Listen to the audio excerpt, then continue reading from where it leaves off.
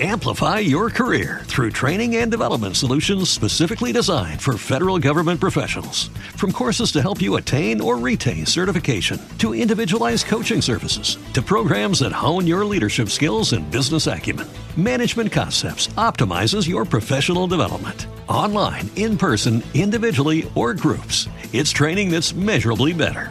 Learn more at managementconcepts.com. That's managementconcepts.com. What if you could have a career where the opportunities are as vast as our nation, where it's not about mission statements, but a shared mission?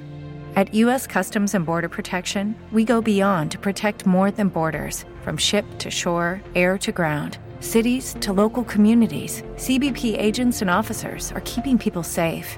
Join U.S. Customs and Border Protection and go beyond for something far greater than yourself. Learn more at cbp.gov/careers.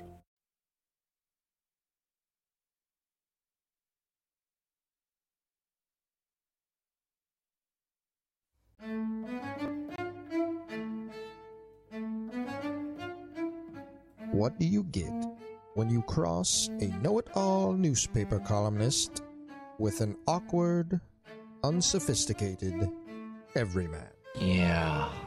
Well, I'm just not sure about that right now.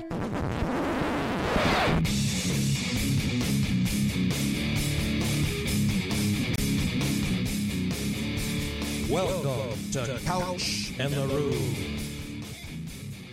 Welcome to Couch in the Roo, presented by Skymint Premium Cannabis, inspiring all of us to look better, feel better, just be better people every damn day of our lives. And our Wednesday night show, brought to you by our friends at Front 43 Neighborhood Pub and Cask & Company Kitchen and Bar. That's just north of Frandor on East Saginaw and Lansing, near the Lansing East Lansing border. Great place to watch MSU basketball games if you don't have a ticket, or they're on the road, or an MSU hockey game this weekend, or the NFL games, the Lions game Sunday night. And during MSU games, by the way, they have MSU specials going on, which are always fantastic as well. That's Cask & Company and Front 43, two adjoining places, one outstanding menu, and just terrific beer selection. Jason, how you doing, man? Why don't you write something? Why don't you write something, huh? Why don't you You know, it was nice of Izzo to let his son shoot last night, right? So close, Steven, so close. He got the rebound. He did. And he took a hit. He's in the stat sheet, right? Apparently, and I talked to him in the locker room afterward, he was he got yelled at for missing a free throw. That's why his dad was mad at him. Don't coach my because they work on the free throws. But the thing about Steven Izzo in practice, one of his roles is, and he's great at it, is he can miss a free throw anywhere. Like, because his job is to miss so they practice rebounding. So he's supposed to miss in a certain place. He missed everything on that one. That was bad. For a guy who apparently shoots 93% in practice, that's a pretty, just tells but you. with everybody staring at you and stuff, I feel bad for him, but yeah. Pressure of the moment, you know? Yeah. He stuck around and answered the tough questions. So I give him Hopefully that. we can see him when they play Michigan, I guess. Yeah, that would Try again. That would be the ultimate if they're up big and he hits with like the a old three. school Izzone in town. Oh man, if you would have hit that. Yeah, but anyway, it'll be good raucous enough on Saturday. We'll get to Michigan State basketball here in a minute. We're going to talk some MSU football with Elijah Collins in the transfer portal. Looks like they're losing DeMarco Coleman, the defensive line coach, as well. We should. Everybody's beginning with DeMar Hamlin and the Bills right now, and I don't want to make this pod. I don't want to get in a whole discussion on that because that's not why people tune in to us. No, but it was wild though, man. It was an interesting evening. Yeah, and you know. It was, it's what everybody's saying. You notice when you see the players' faces just how serious it is, how awful it is. And I know it was unprecedented, but watching the ESPN, the anchors, and I felt so bad for them that they just had to talk about that topic, but you didn't really have any other information, so you were just sitting there saying the same thing over and over again. So I was like, just throw it to something. Yeah. Have like a lower third that says, I thought they did a decent job, especially Van Pelt and Ryan Clark and those guys. Yeah. But that's hard. Like, at some point, if you don't know anything, like those guys are just sitting there. You can't talk about you can't talk about Tom Brady in the next breath. So yeah, at some point you go to your regularly scheduled ESPN 8 programming with bowling or something and just change the channel because there's nothing that can be done but just try to, I don't know. You're not going to get an update and people are looking for updates, and all you could do at that point is slip up, and you're trying to, bring some perspective. Anyway, you got people tweeting stuff out, and they want to be first with some sort of knowledge. Yeah, hopefully, it's wild. hopefully the guy's all right. Seems like a good dude by all accounts. 24 years old. So if he was a bad guy, we'd be like okay with it. Well, if it came out after this, it was like this guy killed 7 people, you'd be like, well, I don't know, but it seems like he's a pretty extreme. But pretty, yeah, I get what you're saying. Yeah, it seems like he's a pretty good guy, and hopefully he gets to live a long life. But do you think this will change? I No. Honestly, when I was sitting there, I was like, man, the game is going to be in 10 years. Are we going to be playing flag football? No, because this all. seemed from, and we don't 100% know what happened yet, but this seemed Sure. like a pretty innocuous hit. Like it just, and we don't 100% know what happened, but it sounds like if you get hit just at a certain point between a heartbeat or whatever, this can cause that sort of arrhythmia. We don't even know. A it's normal that. kind of play, a bang bang play, and it's like some of these hits that you see, you're like, good lord, This could be a heart condition that was undiagnosed that he had before. like Pete Maravich. Pete Maravich died on a church basketball court at like 46. Well, yeah, there. You see that sometimes. So we'll see how much it was impact related. It's not going to change the game. It's a jarring You don't moment. think so? No, Okay. We've been through a lot of these. We've been through the Reggie Brown thing. We've been through a lot. You go back to thumbs up, Mike Utley. I mean, I had one of those shirts when I was like 11. Thumbs up, man. That's thumbs up, true. Mike Utley. Mike Utley, yeah. So I don't know. It's I mean, I hope not. I just don't know with the way quarterbacks are getting hit now and not being able to get hit. I should say it feels like in 10 years this game's going to look a lot different. Speaking of Mike Utley, about the last bad segue. Are you going to a live read? No. This is. Let me tell you about muskoxen. Mike Utley's the guy that would wear a muskox. Yeah, which we're both wearing tonight, by the way. That's true. Yeah. But no, about the last time we had this much hope for the Lions. Oh man. And we're going to have Colton Pouncey, Lions writer for The Athletic, who obviously all of you know from his time covering Michigan State, on with us in a little bit, and then we'll pick the games with Harry in a little while. Let's talk a little MSU football and then some hoops first. Marco Coleman going back to Georgia Tech, his alma mater, as a defensive line coach, I don't think is a huge storyline. I think he's a good coach by all accounts, and that's somebody they've got to replace. But these sort of things happen. I think the bigger story of the day to me is Elijah Collins in the transfer portal, and I'm hoping to talk with Elijah in the next next few days and maybe do a column on him here. But I'm a big fan of Elijah Collins, the person, and have been for a long time. And it's not just because he's stuck around MSU, but I think that's notable in a time where a lot of people leave when they're being replaced, and he went through a lot where you're nearly at 1,000-yard back as a freshman. Then you get a coaching change, the COVID year. He gets COVID himself, and a bad case of it to the point that it really affected him. Then he gets injured the next year. They bring in Kenneth Walker. He was a great teammate by all accounts. Stuck around again. Finally gets his chance this year. Averaged 4.5 yards a carry, 6 touchdowns on 70 rushes. I mean, you could argue, he was relevant again. He was important. Looked like a dude. Looked like a high major running back. And at times, I think he was MSU's best running back. But you also look at the running back room, and beyond having Jalen Berger back, Nathan Carter, the transfer they're bringing in from UConn, they still have Davion Prim and Jordan Simmons, and they got a freshman, Jalen Barberin, I believe it's how it's pronounced, speed guy out of California. I think they're going to put it running back. And so, but I thought he had a chance this coming year if he wanted to come back, to be him and Berger. And then when they brought in Carter, that was sort of the writing on the wall that, okay, there's another guy who's, I think from what I've seen from him, he's a pretty good back. But I don't know. I also for Elijah, but did they use him properly this past season? It's a good because argument. when he was running well, it seems like they pulled him and didn't ride the Elijah Collins wave. So I don't know why, if that happened this year, not many kids are just going to stick around for another year if they're not used when they're playing well. Well, it seemed like they were late to turn to him, because when they turned to him, he produced. Yeah. And then, but for a while it was him and Berger ran well at the end. I don't think that, I think they did a pretty good job with those two guys for a while. But also, if you're Elijah Collins, like a lot of these guys who've transferred out of Michigan State late in the D'Antoni era, early in the Mel Tucker era, have been guys who went down to Akron or someplace like that. And Elijah Collins may want to do that, because the one thing about running backs, it's a diva position. Like, the mid-majors are full of high-major running backs. There are good running backs everywhere because kids want to play and they're really good. And it's a mistake if you think, I'll just be a star if I go to Miami, Ohio. That's not necessarily the way it works. But he is also, to me, a high-major player if he can find a place with a need at that position. And you get a guy for 1 year and a guy who I think was a pretty good receiver this year, had 14 catches as well. I mean, just a seasoned guy, good guy, will be a good program guy. You know that about him. But you could prosper at a mid-major as long as they have a good offensive line, right? And then you can put up numbers there. You can. I mean, he's a guy who, I would not be stunned if Elijah Collins, at some point, you're like, he's stuck on an NFL roster. Sure.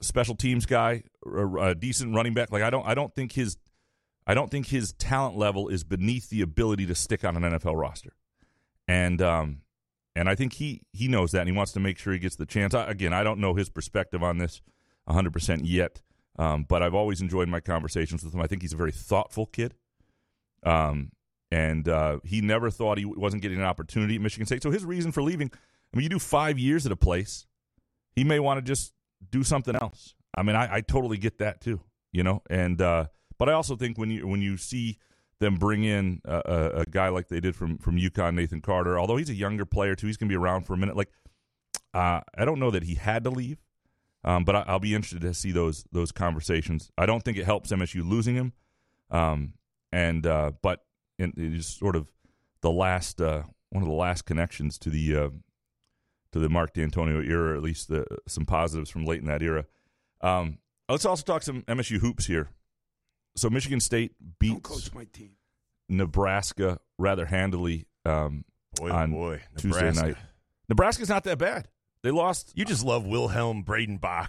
I didn't even know how to pronounce his name. I saw that dude last night, and I'm like, Graham's getting a boner. He's going to have to cover with his laptop.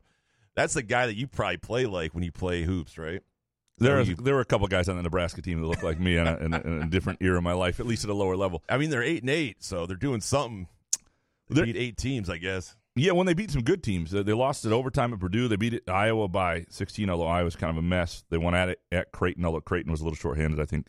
But they're not as bad as they've been. There's some carryover from the end of last year, the way they ended. So it's not a bad win. And it's it's not just that they won. I thought Michigan State played as well as they have against a competitive, good team, and you can argue that Penn State game maybe, but and they defended really well at times against Penn State, but since the very beginning of the year, and they're at full health now, and you start to see, and I know that Malik Hall isn't what he will be, but you start to see just the reason they have an advantage is that backcourt. It is, when A.J. Hoggard and Tyson Walker, Jaden Akins. I mean, that's a really nice trio against anybody. And they were better than Nebraska's guards last night. And Walker was on fire early. Hoggard made some really nice plays. You're seeing Akins shoot the ball well. Sissoko got back to rebounding at a high level. And the other thing they have is a guy like Hauser a year ago never made the big shot. And in this game, it gets a little prickly, like it's like a 12-point game again, midway through the second half. You're starting to, you can almost sense the uneasiness a tiny bit. And boom, corner three, Hauser. Like that, he is just a different guy in that sort of ability and that sort of ability to count on him at this point in the season. And so now they get Michigan. What about your freshman thoughts, though? I didn't do them last night, even though they had good games. Because I got to say, Trey Holloman for 8 minutes, 2 points, 1 assist. I felt like I really liked his game last night. He was terrific. Yeah. They were like +7 with him and... So you don't do freshman thoughts after both two guys do... Because I felt like I wrote the same thing off the previous game that I was going to write, and it's like, copy and paste? Yeah, and I did think Sissoko's play was notable. I wanted to get the bit on the alumni zone and Steve Beckman, who brought to my attention just how good they are against the spread, which carries over again next year. Everybody bet that. When the alumni zone come to town, bet the Spartans. But I think it's up to Steve will have to remind us. Yeah, I'll try to remember. 10.1 or whatever his points per game above the Vegas spread since 2015, other than the COVID years. And but yeah, no, I thought Sissoko was like they took away, and I think it was Walker. It was either Walker or Hauser was explaining this to me exactly what the style Nebraska plays takes away. Like they did not allow. You're not going to get a screen and roll to the basket, alley-oop, dunk type thing. But he got 5 offensive rebounds, and he defended well, and that's the Sissoko they need. They need him not to foul out. You get another real test against Hunter Dickinson this Saturday. Boo. Which, this is going to be a fun game. This is because Hunter Dickinson has made himself the biggest stupid-looking face villain in the basketball rivalry in modern times since the 90s. Wow. I think. Hot Take Show was Sunday, my friend. Well, no, I'm talking villain in that rivalry because you think about the rivalry. Maybe Mo Wagner a little bit. He's got a stupid-looking face. It's not very nice. But you think in the 2000s, Michigan State dominated the rivalry. There was no opportunity for Michigan to have that sort of presence. And then when Michigan started to play it even up, which they've done for a decade or more now, 12 years really, and I'm doing a column on this for tomorrow, just sort of the stalemate of the basketball rivalry and how no individual game can ever be bragging rights because just for too long it's been just about dead equal. But they're really, other than Beilein wasn't a guy who poked the bear. He didn't care about the rivalry. And Izzo liked him, and you didn't have that dynamic very often. You had a little bit of it with Wagner. But then you really got to go back to the early days of the Izzo tenure and the end of the Heathcote tenure for that sort of person, and to sort of see the Izzone deal with Hunter Dickinson and to watch Michigan State play this rivalry now with Izzo coaching against Juwan Howard, which triggers all sorts of emotional early memories, is just fascinating. It's always interesting for me, and because he'll never. I did a column on this before the Howard tenure, but in 2017 is probably the best piece I've done on this. Just how much it will never leave his system, and it's. So do you think the players feel the same way? He won't let them not. They feel it. If you're one of these young pups, if you're Trey Holloman, if you're Jackson Kohler, if you're Carson Cooper, you get in that locker room pregame with Izzo or in the practices before this rivalry, and you feel it. It's radiating off his head. He can't. Now, he has talked about one of the reasons that they struggled very early on in the rivalry, I'm talking 96, 95, when he first took over 96, 97, he has said he was too emotionally wrapped up in it to coach well, and he understood he had to pull that back. And so it's not like he doesn't understand the balance, but you cannot not feel this game when you're around Tom Izzo heading into this game if you are on his roster. Don't coach my team. And it's an important game for Michigan State, too. It's not just the rivalry has less long-term oomph than it does in football, but in terms of this Michigan State team, pretty similar in some ways in Ken Palm, at least they were the other night. Haven't looked today. Michigan's playing Penn State as we do this pod, but look, a bounce-back game against Maryland. Michigan's got enough talent to give Michigan State problems. They obviously have a big man who's, we just talked about, who's skilled offensively and could cause MSU some problems. But I think MSU's got better guards. And I think that's, I don't know what the ceiling is of this MSU team, but I think their guards on a given night give them a shot against just about everybody in the country. If they're big, Sissoko especially, hangs in there when they have to play against decent size. And I think we saw that at the very beginning of the year, and I know Gonzaga and Kentucky have taken their lumps, but I think that'll hold. I don't look at anybody in the country I've seen so far that if Michigan State isn't okay inside, that means Mady Sissoko, that they can't compete on a given night. You think they can't beat? Purdue was just number one in the country. Rutgers won that game the other night against them. Nebraska went into Purdue and lost in overtime. So, or was that I forget where that game was, but nonetheless, overtime against Purdue. So I think Michigan State this particular year on a given day. That said, I also still don't trust them to do what they did against Nebraska. I think that was the most interesting thing, Jason. It was that defensively, 7 steals, 28% in the first half. Just the way they locked in and locked them down and played a very efficient, tenacious game. If that's going to be their personality every night, then with that backcourt, they're gonna be way off the bubble. That's not going to be an issue. And the real question will be is, can they win enough to be in the Big Ten championship conversation? And games at home against Michigan help determine that. Like I said, this stretch, Michigan, and then next week, Wisconsin, then Illinois on the road. They're 3-1 at the end of that stretch if they're going to compete for a Big Ten title. If they're anything less than that, they're 2-2. They won't, because then they're 3-3 in the Big Ten. You're going to play behind the 8 ball. You're going to lose a couple more games. It doesn't mean they won't get to a place where they make a run and they become really, really good. But if they're going to compete for a Big Ten title, they're going to win 2 of these next 3 games, and I don't think they're going to win both on the road. So you beat Michigan. You beat a flawed Michigan team in an emotional game on your home court if you're going to be taken seriously in the Big Ten. And I just think Michigan State, I mean, like you said, it's tough to figure this team out, but I feel that Michigan State, if they're under 9 turnovers, 9 and under, I think they can compete with anyone as long as they don't double-digit turnover. Yeah, no, it seems like that's how they win games, by just getting right under that 10 turnover mark for me. All right, before we get to Colton and talk some Lions, and I agree with you on that, by the way. They've been so much better on turnovers this year, and it has not been an issue for them, and part of that's the maturation of those guards.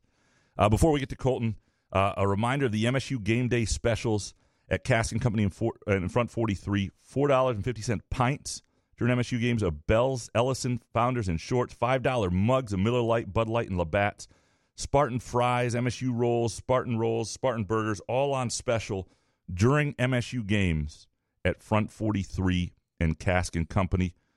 We'll take a quick break, come back, talk Lions, little Michigan State football, the man who ruined Michigan State and built the Lions himself, Colton Pouncey. Couch in the Roof, presented by Skymint Premium Cannabis in Front 43 and Cask & Company. Where else can you cheer on your team? Enjoy a mouth-watering burger or savory sushi. Sip on handcrafted cocktails or one of 46 beers on tap. Take your game day or date night to Cask & Company Kitchen, Bar, or Front 43 Neighborhood Pub near Frandor. 2 amazing places with 1 awesome blended modern American-Asian menu. Catch the game on one of 30 60-inch TVs or stop in for the all-you-can-eat lunch buffet. Enjoy happy hour or elevate your night out at Cask & Company or Front 43 on East Saginaw in Lansing.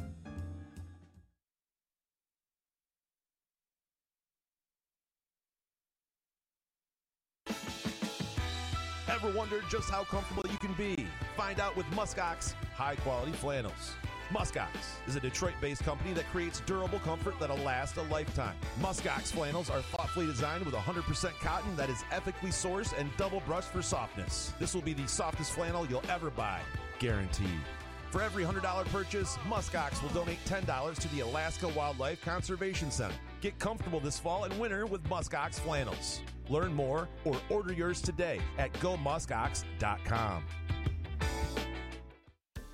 Firekeepers Online Casino and Sportsbook is the site to play. Get your Vegas on right now from your phone, tablet, or laptop. All the hottest slots and tables, plus sports betting featuring in-game wagering. Download the app at firekeeperscasino.com. Go with the name you know. Firekeepers. Terms and conditions apply. Must be 21 or older and located in Michigan.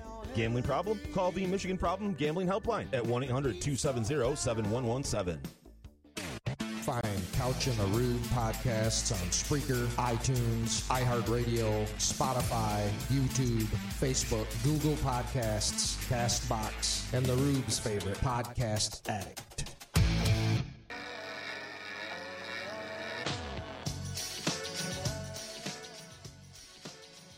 Couch in the Rube, presented by Skymint Premium Cannabis. Go to skymint.com, check out the latest deals and also the locations. Chances are you're within half an hour of a Skymint location. Best way to get through January is adding Skymint to your life. Take an edible. Jason begins every show with one, and it's the only reason. I do?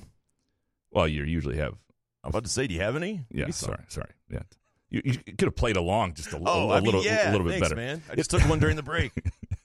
It is time for our Hopcat interview of the week, presented by our friends at Hopcat, the best damn beer bar, world-famous Cosmic Fries, and fine local craft beer selection wherever you live. It feels like a local brewery, be it East Lansing, Grand Rapids, Indianapolis. Great place to watch games, including MSU hockey games. So this Friday's big series at Ohio State, 7 p.m., and then Saturday at 4. Those games will be on at Hopcat, and you can check it out in East Lansing and join the crew watching Michigan State hockey. Very pleased now to have with us Colton Pouncey, Lions beat writer for The Athletic, the man responsible for all of MSU's football misery and the Detroit Lions' success. How are you, sir? Pretty good, man. It's been a long time. How you been? That's a better question. I'm good. I miss you, man. I miss having you around. The beat was better with you.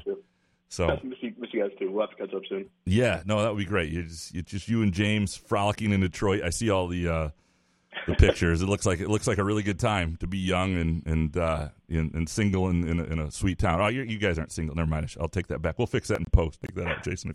I am single. He's not. That's okay. The problem. I got to get him out more. Okay. Yeah. That's yeah. Oh, there you go. Good time for you to be. At least I didn't get you in trouble with anything there. Okay, we'll start here. How much do you miss the MSU beat and living in Lansing? I miss the MSU beat a lot. I just miss Solari's post-game meltdowns. We don't get that on the Lions beat, and I miss the chaos around me. Him and Charbonneau just going at it. But Detroit's been good to me. I can't complain too much.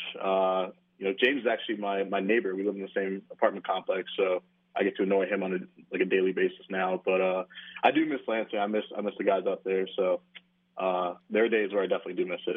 I'll say that. So who was the closest to melting down like Solari on the Lions beat? Is it like Justin Rogers? That would be my guess. Who's the meltdown king? I don't know. They all keep their composure. They're all pretty chill. Maybe I'm just I kind of go off to my own corner when I write, so I don't see it as much. But Solari and Charbonneau, you can't escape it. That's the thing. They're just right there at all times doing their little back and forth after games. So it's more in your face on the MSU beat. I'll say that. Last night we had a good one. You would have loved it in the press room. Just a tip about flying versus driving to Illinois and Madison, those sort of things. Of course. Yeah. All right. So what is before we get into the Lions, best part of an NFL beat rather than college football? I'll say the food, man. I mean, no disrespect to MSU, but the food I get from NFL City, some of the trips I've been to, going to Dallas and AT&T Stadium, they had us. They did us well up there.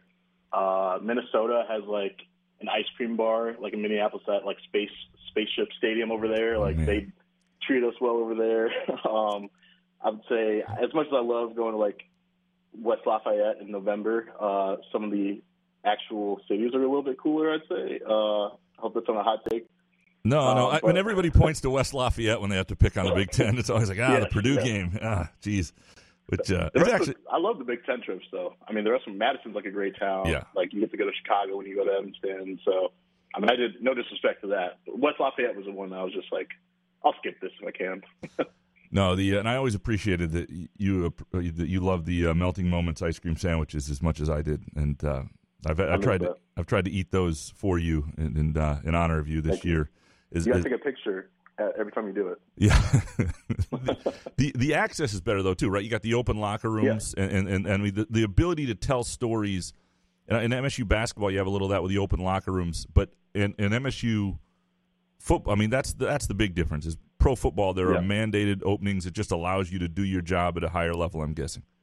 Yeah, honestly, my first week when we were there for training camp, that was just pretty jarring. You know how it is in August at MSU. We get, 15-minute windows once a week for 3 weeks in August, and that's pretty much it. Whereas when I got to Lions, we were there 6 days a week, get to see 2 hours of practice. So it really allows you to form your own opinions. If you're someone coming in from a different beat to come over to Lions, I was able to really form my own evaluations of each player over the course of a full month. So that was honestly really helpful for me coming in. I still have some notes I check back on when I'm thinking about a specific player. And even in season, we still get 15 minutes, 3 days a week. So it's mostly just stretching at that point, but we do get to keep track of injuries. That's it's not secretive like it is on the college level, obviously. So we actually get to see who's practicing, who's not. So yeah, it just helps you get a better idea of the bigger picture, I guess. So yeah, the access, it can be a little overwhelming sometimes. Sometimes I'm man, I've been here way too long this week, but at the same time, it's super helpful for just writing and forming stories and opinions. No, I remember, everybody knows I covered Western Michigan for a while, but every fall camp practice was open, which sounds amazing until the fourth week of fall camp when you're there standing on the sidelines, the sweat dripping down your back, you're like, oh my God, okay, how much longer are they going to do this? It is good. I'm also like, we've all been that first year on a beat. You've done it at MSU. You've done it before that. How, like, the fear is, right, getting beat on something badly. How much have you gotten past that at this point? And do you feel pretty comfortable sourcing and just sort of the ability? That first year is always a little nerve-wracking. Yeah, I'd say it's still a work in progress. There's just stuff like I want to make sure I'm around for everything. Like even in the locker room, it's like you look around, some guy's getting a one-on-one. You're just like, am I missing something out? Yeah. Am I missing out on something here? But that's part of the game. Like I feel like I've gotten good stuff just by being proactive and going up to someone first and just kind of taking my time on a conversation and really just talking to the dude. So I feel like it's sort of a bit of a balancing act for my first year, but I would say I'm a lot more comfortable now than I was, 3 months ago when I kind of started. So yeah, we're getting there. Yeah, no. Well, I've enjoyed reading your stuff. You've done a great job, and it's been fun to have your voice on that beat. So, but you did not. I mean, when they're 1-6, you're getting the usual Detroit Lions experience, and I'm guessing people are sort of saying, "Oh, this is," and you're thinking this is what it's going to be. At what point did you recognize or think that they could be more? Yeah, like even when they were losing games, like I would say when they were 1-6, the only one of those games that they weren't like competitive in the fourth quarter was New England, and they just had a ton of injuries. That was a weird game. It was like right before the bye, so I think they were just kind of like limping to that point. But the other games, like they were right in it in the fourth quarter with a chance to win. So I didn't feel like they were far off. They just needed to learn how to kind of win close games and close out games in the fourth quarter. And, a lot of people were like, same old Lions. Like I didn't really know that was a thing until I got to the beat, but I learned quickly that people love to say that for like no reason. And I'm watching this team and I'm just like, I get it. I get why people say that, but to me, you have to kind of view each season differently. You can't compare everything to like 1957. You have to evaluate each GM, each head coach on their own and not really, look at it for what it is, not what it was in the past. So that's kind of how I approached this team. And I thought Dan Campbell's a guy that is going to get the most out of his players. He's going to motivate them. You can question some of the in-game decisions and things like that, but I think that's something that he can grow into over time.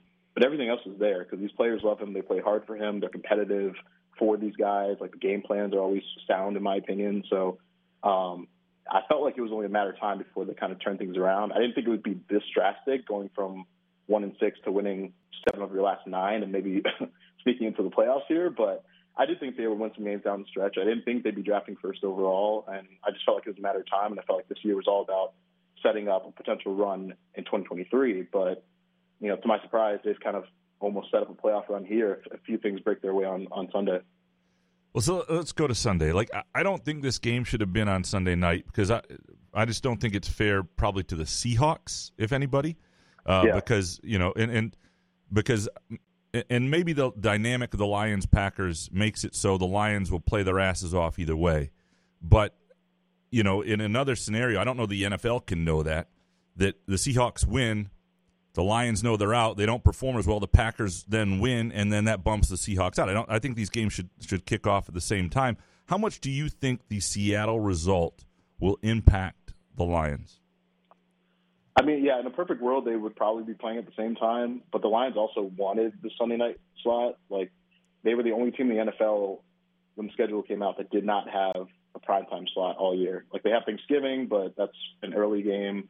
So this was when they flexed it to that time, a lot of the guys were like excited to play and kind of show off their progress. So I still think they're going to play hard regardless of it being at 4:25 or the later game. Obviously, if you don't have a playoff spot on the line, it's easy to be like, well, what are we really playing for? But at the same time, I think the way Campbell's been talking, the way these players have been talking, like Aaron Rodgers made some comments midseason that they have not forgotten about, where he was like, we shouldn't have lost to a team like that after they lost in November to the Lions. So a lot of those guys remember that. A lot of those guys don't want to see the Packers in the playoffs, whether they have a chance to get in or not. So I think that'll be a factor. And also just like the idea of playing meaningful football in January, that's so important to these young guys. They had never experienced that. And so even if you're just playing spoiler, you were right there. You had a chance. Some things didn't go your way, but you can still finish strong. And They have a chance to finish 9-8. That would triple their win total from 2021. So they're absolutely going to play hard. Like, it not surprising if they go to Lambeau and win, because that's kind of the mentality they're going out with. Like, I don't think they're just going to roll over, even if the Seahawks end up winning. So that's kind of the mindset out now in Park this week. What's your sense on the organization's perception of Jared Goff? Because, like, for me, this is a big game for him. Like, I don't care about your stats. If you're eventually going to win win big playoff games against star quarterbacks, you've got to perform well. Like, this is a spot. Perform well on the road at Lambeau against a division rival and Aaron Rodgers with a lot on the line potentially, and you will change the narrative. And if you don't, it's a little empty. Like, there's still all those questions. Do you think this game matters for how they go forward with him, or what's your perception of and reporting and understanding of where they are with him? I sort of feel like the 2023 decision has pretty much been made. I think he's going to come back and be their guy next year. I think the question with him is, like, long term. Like, obviously you want to end the regular season on a high note. You don't want to leave a bad taste. Like, if he goes up there, throws for like 150 yards, completes half of his passes, and throws like 3 interceptions, that's going to leave a sour taste in your mouth after a solid year, in my opinion. But I still think the question is more like beyond 2023, like, where are you at as a franchise, and is Jared Goff the guy to get you to where you want to go? Because I think they can be competitive. I think they can win the NFC North in 2023. They'll have 2 first-round draft picks. They'll have 5 picks in the top 85-ish. So they'll have room to add more young talent and continue growing. But I think the question, like, long-term is Jared Goff the guy that gets you to the Super Bowl, like, years from now when this team is, like, fully in place? And that I don't know. But I do think he's proven himself throughout the course of this season. He's 4th in touchdown passes, over 4,000 yards. Like, their offense is top 5 in a lot of categories. Like, I don't really know how much better you're getting with a Bryce Young or a C.J. Stroud for next year.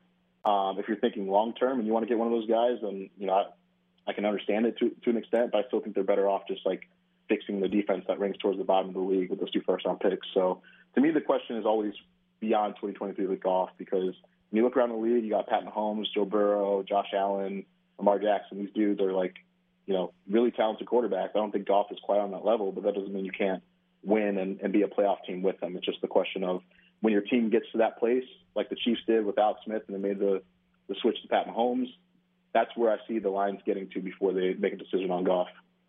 Right, and the question is, do you bring in the guy and you don't, because you don't even have to start one of those rookies. You can play Goff next year and wait till that guy's ready, and that obviously worked there in Kansas City. Man, it is good to hear your voice. I'm glad that you've gotten to cover. I mean, hell, we've all enjoyed the Lions, but I'm glad you've gotten to cover a non-same old Lions year, man. And hopefully we'll catch up this off season. Absolutely, man. Looking forward to that. Appreciate you having me on. No, I appreciate you, Colton. That's Colton Pouncey, of course, from The Athletic. Great stuff. Many of you are familiar with his work from his time covering Michigan State and probably still read him on his Lions coverage. Any takeaways from that, Jason? I just think the national narrative of if Seattle ends up winning that game, that the Lions are not going to want to win that game or play. I just think it doesn't. I don't think it matters if it's a night game. They play at 1 a.m., 7 a.m. They want to beat Aaron Rodgers because this is like a defining moment in the franchise. This is like getting this monkey off of your back, this Aaron Rodgers thing. If you beat him to knock him out of the playoffs, not just beat him in the regular season, but you beat to knock him out and take Green Bay out, that's like a defining moment for me. So here's the 2 things counterpoints to that, and I don't disagree with you. I think one would be if the Lions were to get behind. Like if you're behind and it doesn't look like you're down 14 or something, your will to give everything you have to come back and try to the playoffs are on the line versus it didn't go. Well, could be. It's our core foundation. I mean, listen to this guy.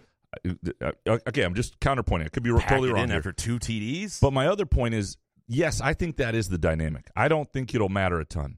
But I don't think the NFL in their scheduling people can understand that dynamic 100%. You know what I mean? And that's okay. This is for the Lions and Lions fans only, though. But so again, for the integrity of the situation, it's the wrong move, even if it works out okay. That's what I'm saying. That's all it is. And on to Goff. I mean, listen, I know that he's putting up good numbers. I just don't know if he can throw a deep ball. And if you have a guy like Jameson Williams, I saw him run a couple routes where he looked like he was wide open. And Goff didn't even look his way.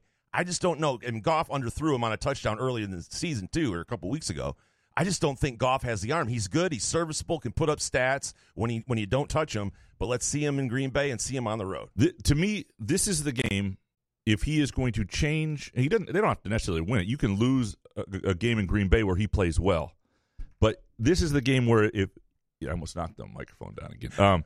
This is a game where if he plays really well in on the road, outdoors, Lambeau, against a great quarterback opposite where you've got to keep pace a little perhaps, like that's something that says, okay.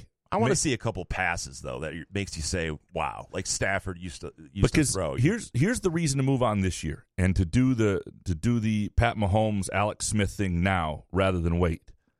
The better you get, the harder it is to draft high. And right now, what you have still is this high Rams draft pick. And it may not be as high as you want it to be, and ideally it's less high because they win at Seattle, right? But you've got your own draft picks to package. You've got more draft capital and equity to play with than you've had in the past. But do you have to reach for a quarterback? I mean, look at it. As long as you solidify your offensive line and defensive line, I mean, some of these teams have proven, Brock Purdy and some of these other quarterbacks, that you just need to be serviceable. We can win 11 games. Let's see somebody win a Super Bowl, because that's what it comes down to. Can you do something different? And so to me, when you have that draft pick this year, and if you like one of the guys, go get him. Yep. That's what I'm saying. Like if you don't think one of these guys is the guy, then yeah, I mean, you're going to bring Goff back either way. Don't push it. But if you believe in one of these guys, and that's where you have to trust Brad Holmes a little bit. And we do. I think we do, because he's proven that these guys that are coming, these 5th, 6th, 7th rounders, are coming in right away and proving that they can stay in the NFL. And a guy like CJ, I trust him. Go for it. A guy like C.J. Stroud, the way he played in that Georgia game made him even more interesting, right? He played in a big game. He put his team on his shoulders a little bit, and we hadn't seen that from him when he was going to be under pressure and they had to do some different stuff. So I thought that added to the intrigue about him and everything. Will be fun to watch this Sunday night. And this Sunday night's game will impact this show. We're not going to do a show during the game. That would be ass.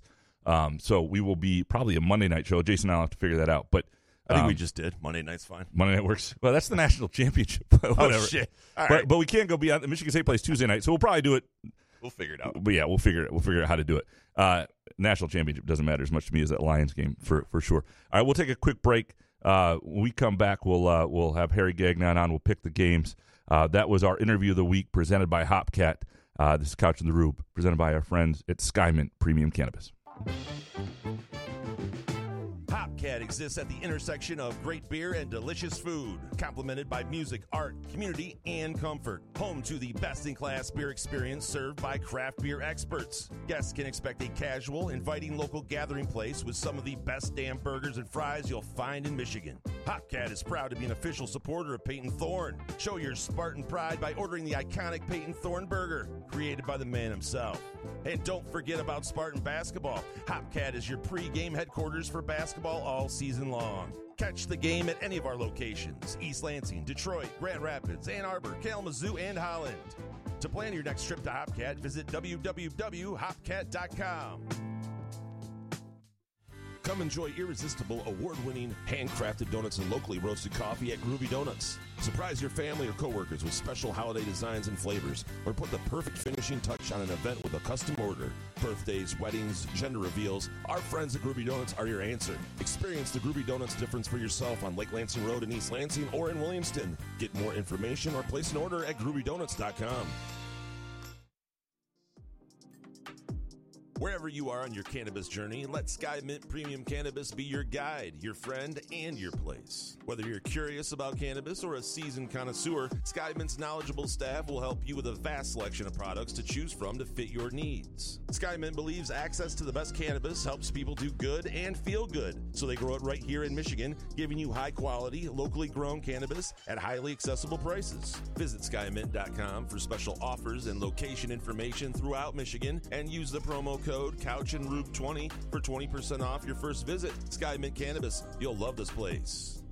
Find our live stream, podcast archives, as well as show, affiliate, and sponsorship information at our website, SpotlightMediaStudios.com. Couch in the Rube, presented by Skymint Premium Cannabis, and our Wednesday night show brought to you by our friends at Front 43 Neighborhood Pub and Cask & Company Kitchen and Bar. It is now time to pick the games, brought to you by Firekeepers iCasino and Sportsbook app. And to do so, as always, we bring in Harry Gagnon from Against All Odds with Cousin Sal, BestBetCorner.com, and ExtraPoints.com. Harry, brother, how you doing? What's up? Happy New Year, guys. Happy New Year to you too. It's good good to hear your voice. And cool. Yeah. Should be an eventful week, and hopefully by the time these games play that Damar Hamlin's and healthy, and that's no longer the fear of everybody. So right, exactly. So let's dig into them. We'll do the NFL games and then the national championship and the Lions as well in here. Love it. Titans plus 6.5 at Jaguars for a game with a lot on the line, and I think the Jaguars are the better team. I think Vrabel's a hell of a coach, though. This is really hard for me. I don't trust it. Just what I've seen from the Jaguars, though, give me the Jaguars here, and I will probably be wrong. Jason, where are you? Yeah, Joshua Dobbs, though, I think that he's a good quarterback. Those guys dropped a lot of passes for him. I think that the 6 and a hook. Give me the 6 and a hook, Harry. Who you got? Yeah, I'm kind of feeling what Graham. I kind of feel the same way. I mean, Jaguars are playing as good as anybody. Their offense is rolled. Their running game's going well. The defense is playing great. Josh Allen on that end has been fantastic defensively, but a lot on the line here, and I think that might just. If Jaguars may pull this one out, but 6.5 seems a little steep for a team who usually makes the playoffs from the Titans. Rely fully on Derrick Henry. Let him get you there. Jaguars maybe win this game, but I'm going to take the points. Yeah, it's a tough one. That's a tough line. 6.5 seems like a lot, but the Jaguars are playing better. All right, Chiefs minus 8.5 at Oakland, and so this is a weird game for a couple reasons. One, Jarrett Stidham looked really good for Oakland last week, and I think he looked legitimately good. And the Chiefs don't cover against anybody usually anymore. They barely hit the money line against Denver. But the other weird thing is what this game is going to mean, because we don't know what's going to happen with that Bills-Bengals game. I've heard all sorts of – and the best idea I like is – and I don't know who will get the number one seed, but if they were to meet in the AFC Championship game, that maybe you play it at a neutral site if you don't make up that game. You play it in Indianapolis, halfway between them indoors, since they're both cold. I don't know. You could where their fans could kind of get there. I don't know what the idea would be, but there's no perfect solution, obviously. I just can't do the Chiefs over a touchdown right now, and give me the Raiders. I think they looked decent last week. Jason, where are you? Yeah, you pretty much said it all. It's just it seems like the line is too heavy, so I'm giving the 9 and a hook. What do you got, Harry? Yeah, Graham, I like that kind of idea. Where do you play? Unfortunately, may have to play it. I would like that maybe in a neutral field, because I don't think it's fair that that this, if any team were to benefit from this situation, really, is it going to be Kansas City? I don't like that. I don't like that deal. But I do like them in this game. I do love the over at 52 as well. You mentioned Stidham had a great game last week. He had 3 touchdowns, 365 yards against a very good San Fran secondary, but also Kansas City first in yards per game, first in passing. I just don't see overall the Raiders have no pass rush except for Max Crosby, 29th in yards against, 30th in picks, and 30th in sacks. They're so bad on defense. I just don't know how and when they're going to stop this Chiefs offense. When are they going to stop Mahomes? I just don't see it. I think there's a lot of points here. I think it's like 30. This is like a 38-21 type of game to me. Okay. So the game of second most importance to people around here this weekend, Rams plus 6.5 at the Seahawks. And, I mean, we just need Baker Mayfield and the Rams. And I get the idea that that's a little bit of a rivalry. The Rams will want to play spoiler here, too. They haven't been horrible. I'm glad Mayfield's there, and he's trying to stay in the league. So they got a lot to prove. Seattle looked good last week. They seem to be rolling a little bit. Kenneth Walker's back healthy. They're over that midseason swoon. But 6.5's a lot, and I don't think the Rams are 6.5 points worse than the Seahawks. I'm going to take the Rams here. Maybe it's the heart, but I think it's a little gut too. Jason, where are you? The Rams are complete ass, though, Graham. If this weren't in Seattle, I know that home for the Rams is kind of like an away game, but this is in Seattle. Sharp money's coming in on it. Believe me, I want to believe, but give me the Seahawks for our little contest here. What you got, Harry? Yeah, I'm going to take the Seahawks too. They finally, after a few weeks of just being in the tank, they showed up last week. I think Geno Smith still rallies this team. I think they get the cover and they stay alive for a playoff spot. I'm going to take the Seahawks to roll the Rams. Yeah, it doesn't seem great. And again, I've told people, if you really want to I wouldn't bet the Packers because I don't think Lions fans could do that to themselves. It's an awful way to, it'll take away from the win if the Lions were to beat the Packers if you had money on the Packers. But if you can throw them in a teaser and it was something else that wins, like putting a little on the Seahawks just so you don't feel horrible if that happens, but not so much that because you'll still be excited. You'll get over it by the time the Lions game starts. Lions fans, put a little in a teaser on the Seahawks. We can find another game for you somewhere. Maybe it's the... So that $32 will soothe my pain of Jaguars. the Lions not making the Super Bowl? Make it $320. Do whatever you got to do to soothe your pain. So then I end up rooting another way because there's so much money on the line. You got to find that sweet spot, man. It's not a perfect situation. There's no doubt about it. All right, Cowboys -5.5 at the Commanders. Weird game here. Goes off at the same time as the Eagles, who now have to play for this against the Giants, who don't have much to play for, so I don't know. And this is one of those games where I haven't even looked at the first half line, but I would be tempted to take the Cowboys first half just because they're not going to know the score of the other game. Commanders have finally gone back to their what's-his-face, the other quarterback. Not what's his nuts. Ken Dorsey? Jesus, you're doing this to me again. Frank Tarkenton. Oh, fuck you. Hold on. Carson Wentz. They got rid of him. Heineke. Heineke went back to Heineke. Thank you. They're going with Sam Howell. Sam Howell. Really? I thought they were going back to Heineke. Oh, they are going with Howell now. Sam Howell. Wow. Okay. I don't know. Why does Harry say that as if we should know who he's talking about? Yeah, I don't know who he is, but this is what. Wait, Jason, is that the kid from UNC? Yeah. Oh, all right. Give me the Cowboys. 68 touchdowns his first 2 years at UNC. It's true. Not so great last year, but. Give me the Cowboys here. Holy hell! And inside of a touchdown, still playing for a lot, not knowing what's going to happen. I think the Cowboys cover this. Jason, where are you? God, keep me away from this game. This is a huge fade for the contest. Give me the Commanders with the points. What you got, Harry? It's interesting. I don't know if the Cowboys, even though this could mean the division for them, I don't know how much they're really into this from what I've been reading and everything. I kind of want to see what Howell's made of here. I think they might play tough here. That a lot of times, they haven't been able to score a lot lately, but their defense has been pretty solid too, Washington, in the second half of the season. So I think maybe this is close. Dallas pulls this out, but give me Washington with the points. All right. Don't love it, Graham. Don't love it at all. No, put it in a teaser. No, I wouldn't throw that in. I wouldn't throw that in a teaser. The teaser I kind of like if you're going to do something with is like teasing the Chiefs down at 8.5 at Oakland with the Seahawks or even the Jaguars. But those are the two games I would more recommend if you were to tease something. Sponsored by 1-800-GAMBLER. Lions +4.5 at Packers. I got to be honest here. If I had to bet this game, I'm not going to bet against the Lions because I don't want to ruin the experience. But if I had to bet this game, I would absolutely be all over the Packers on this just because historically, and maybe I'll lose, but historically I've got 40 freaking years going back to Don Majkowski and all that shit of watching stuff go wrong in this scenario on primetime games against Brett Favre, against Aaron Rodgers, and I can't picture it. So if I can't picture it, I can't bet it.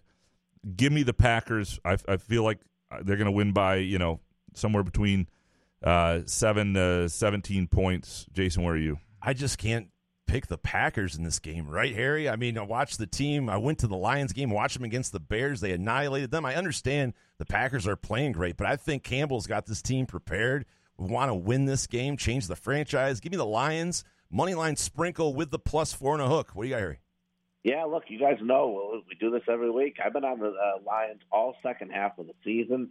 Faith in them. I know I just gave out Seattle. I hope I'm wrong. If the Rams can somehow pull that out, and the Lions are live in that night game against the Packers. I know the Packers were amazing last week. They did practically everything right. But this Lions team, Campbell, they've got heart. 5 games this year. 5 games. They lost by 4 points or less. I don't want the points. I don't want Green Bay to cover. I don't want Detroit to cover. I want Detroit to win the game. Give me Lions money line 2 all the way. It's our core foundation, man. Grit.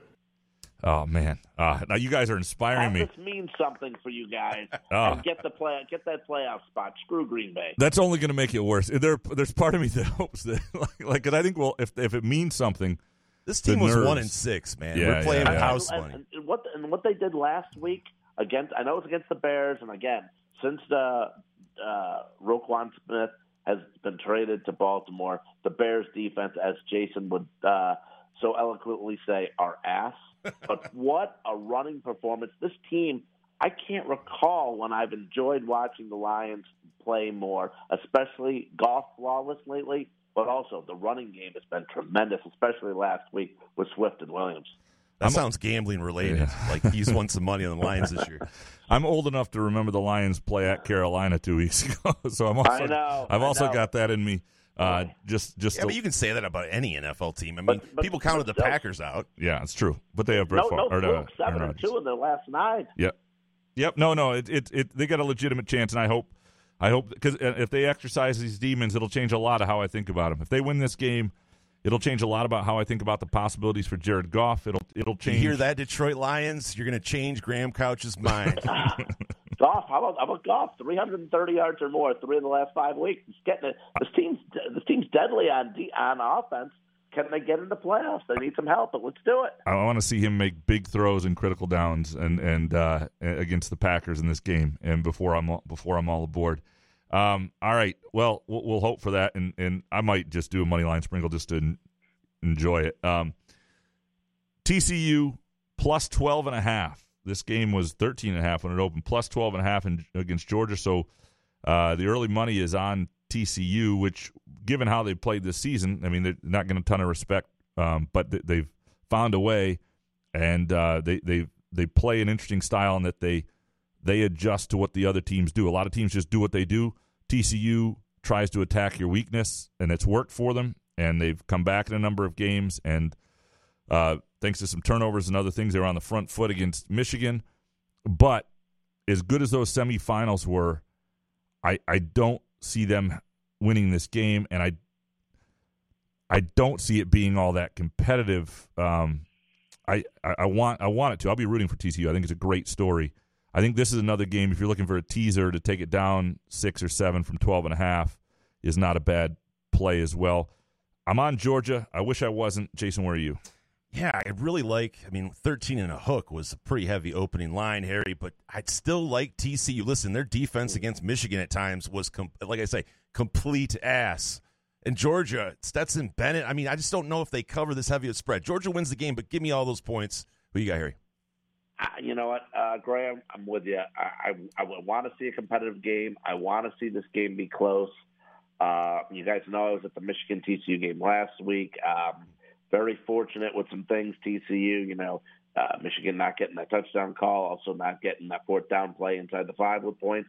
2 pick sixes, just crushed them. You can't do that against a TCU team that really can take advantage, and they did in spots. But, I mean, what we've seen all year, what we saw last year, this Georgia defense, it's all we talk about. But they didn't show up last week against Ohio State. I think they fixed that. Stetson Bennett, all he does is win games. Kirby Smart, a fantastic coach, best in the country, I think, in college. And I want this to be close, but I don't think it's going to be. I bet this already at Georgia minus 11. I think they win this going away. I think their defense does show up. I think this is like a 38-17 type of game. Yeah, that sounds about right. And I need a big weekend, Harry. I lost all my money betting Crystal Palace against Tottenham today, and so I got nothing. I got nothing left. I was all over Tottenham. I was all over the Spurs. Were you? Yeah. I should have consulted with you. I should have texted you. I know. It was by the way, a little gambling tip for next year, Harry. The Michigan State basketball has the alumni student section come out once a year for a game, and since 2015, in non-COVID years, they are covering the spread by an average of 10.1 points per game, and they've covered every single spread. So just next year, next January, when they play that first week game or whatever, we'll get you on that. Just so I'm writing that down on my calendar as we speak. Yeah. You're a beautiful man, Harry. Look forward to talking playoffs with you next week. Thanks, Harry. Guys, enjoy. That's the great Harry Gagnon from Against All Odds with Cousin Sal, Best Bet Corner, and ExtraPoints.com. we always appreciate talking to him. Thanks to Colton Pouncey. Fun to catch up with him. Fun to hear his voice. And fun conversation as well. Thanks to Skyman. They make this show possible. We appreciate them. And if you're still listening, well, chances are you're on Skyman. And, yeah. Thanks I pop an edible before every show. Thanks also to Front 43 and Cask & Company. Outstanding place for a date night. Outstanding place for a beer with a friend. Great place to watch games. Great. Just the TV setups of both places. Just my absolute favorite. That's Cask & Company in Front 43. Just north of Frandere there on East Saginaw, the Lansing, East Lansing border. We'll be back Thursday night. Twitter questions. Groovy Donut Twitter question show. Good show, man. Yeah, man. Couch in the Roof.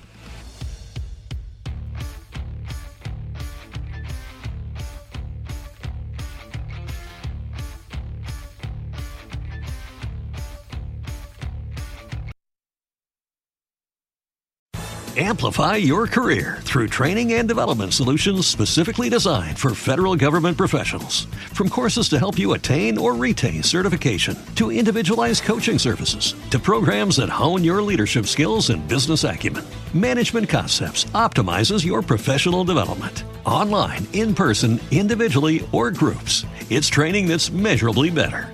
Learn more at managementconcepts.com. That's managementconcepts.com. Every day, we rise, challenging ourselves to work for what we believe in. At U.S. Border Patrol, protecting our borders is more than a job. It's a calling. Agents answer the call, working together to keep our country and communities safe. If you're ready for a new mission, join U.S. Border Patrol and go beyond.